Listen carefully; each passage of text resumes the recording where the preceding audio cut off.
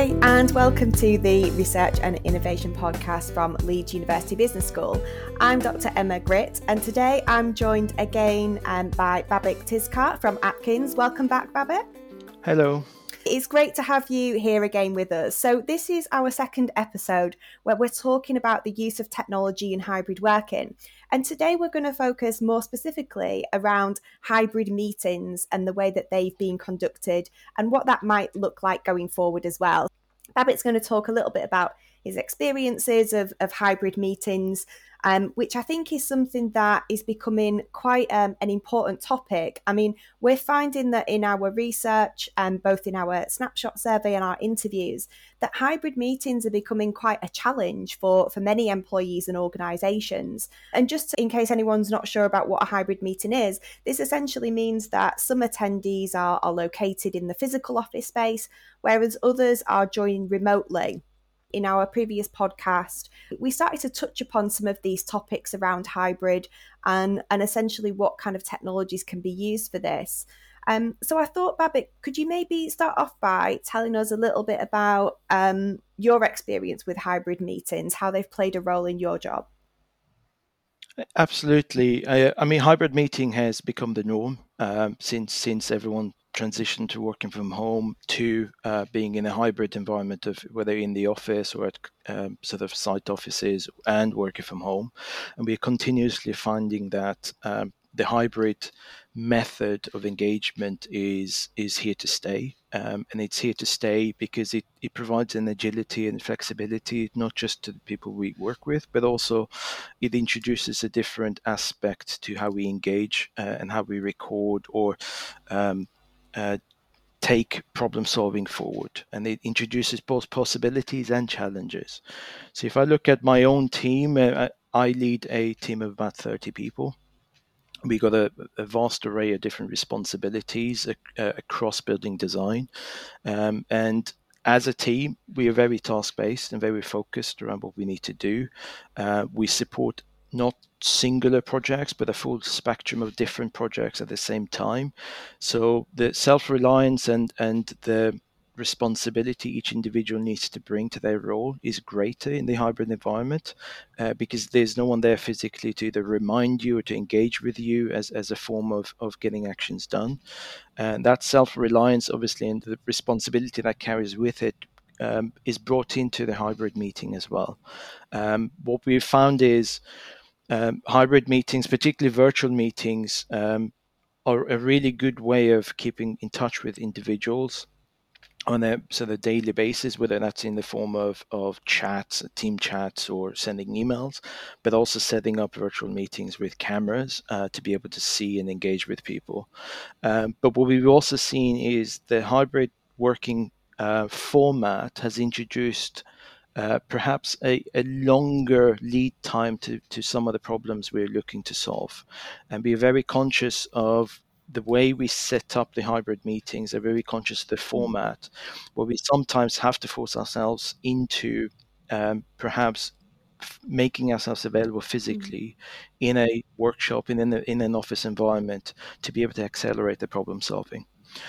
So that conscious effort of deciding has become a really critical part of the way we set up meetings. So in that sense, then, for some things, a hybrid meeting works quite well, but in other instances, it's maybe some problems that can't be solved in that way, and you maybe have to you all maybe need to be present in the office. Absolutely. I mean, most problems can be solved, I think, virtually, but it's about ensuring that the time you're spending solving problem versus the priority of the problem all aligns. And sometimes delaying a conversation or delaying a topic for next week to get together might accelerate the problem solving, and it allows more people to engage with the challenge at hand as well. And so in terms of the technologies that you use, I know you alluded to this in the previous podcast a little bit, but can you just maybe tell us a bit about some of the technologies that you use? I mean, I imagine like collaboration and working together must be quite a key part of what you do. Absolutely. So we use primarily we use Microsoft Teams for the collaboration side of it, the day-to-day engagement, the messaging, the connectivity with colleagues. And often when we set up meetings, there's always a Teams invite in there for people that perhaps can't join. We often try to promote the use of cameras in those sessions to enable people to be able to participate and be more present. And I think that lack of engagement sometimes can be contributed back to not being on camera to be able to engage. Beyond Teams, we then have a vast array of different tools that we use for different purposes. So obviously Outlook forms part of our emailing and that sort of exchange and setting up meetings.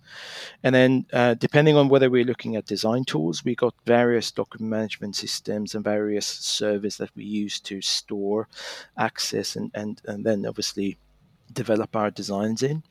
And beyond that, looking externally, depending on the client or the stakeholder we're engaging with, we then have different solutions that we use beyond Microsoft Teams. Bearing in mind, some clients sit in different time zones. Some clients are more tech savvy than others.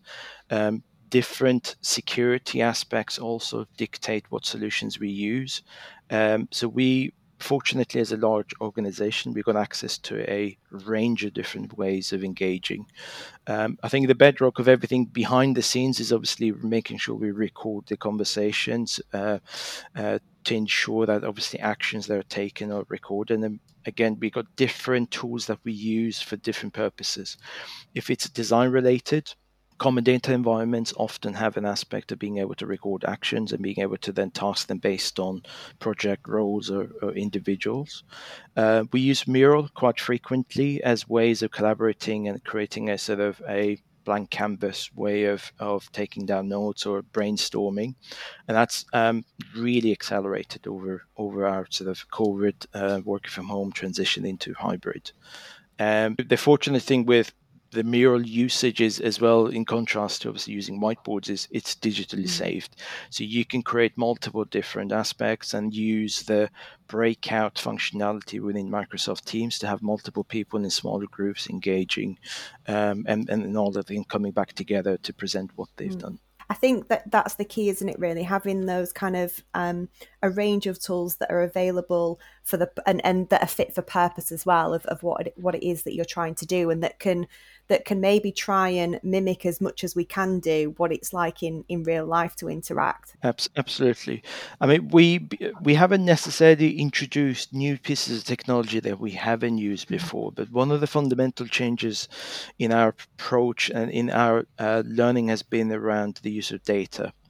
Being able to data mine activities, tasks, or outputs in order to drive a greater sense of transparency between what projects are doing, what's happening operationally, being able to put those two things together to understand patterns, whether that's around training or skills, or whether that's around processes or protocols that we need to introduce. So data-driven approach to operations and data-driven approach to design and using tools has been a fundamental key stepping stone for us. Absolutely. And I know you touched upon, I know you just mentioned about training there, and I think that's something that's quite key actually, particularly because we've in some of our research we found that not a lot of people are trained in how to kind of use some of these hybrid meeting tools. And so do you have any kind of experience in training or support for the use of some of these technologies in hybrid meetings? Absolutely, and we've enhanced our training and a commitment to training to get people to get the right support to individuals as they go through this journey of digitization.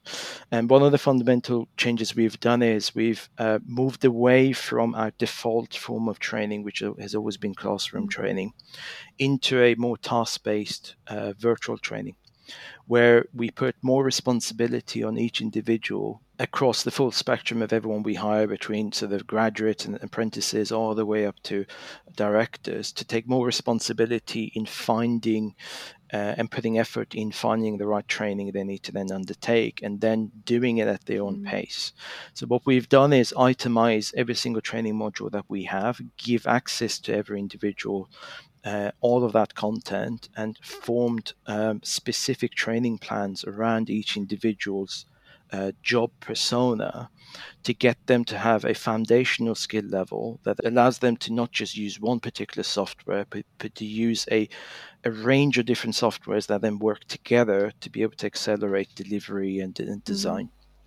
I think there's some really, really important points there, and in terms of the approach that you've taken in utilising the technology for delivering some of that.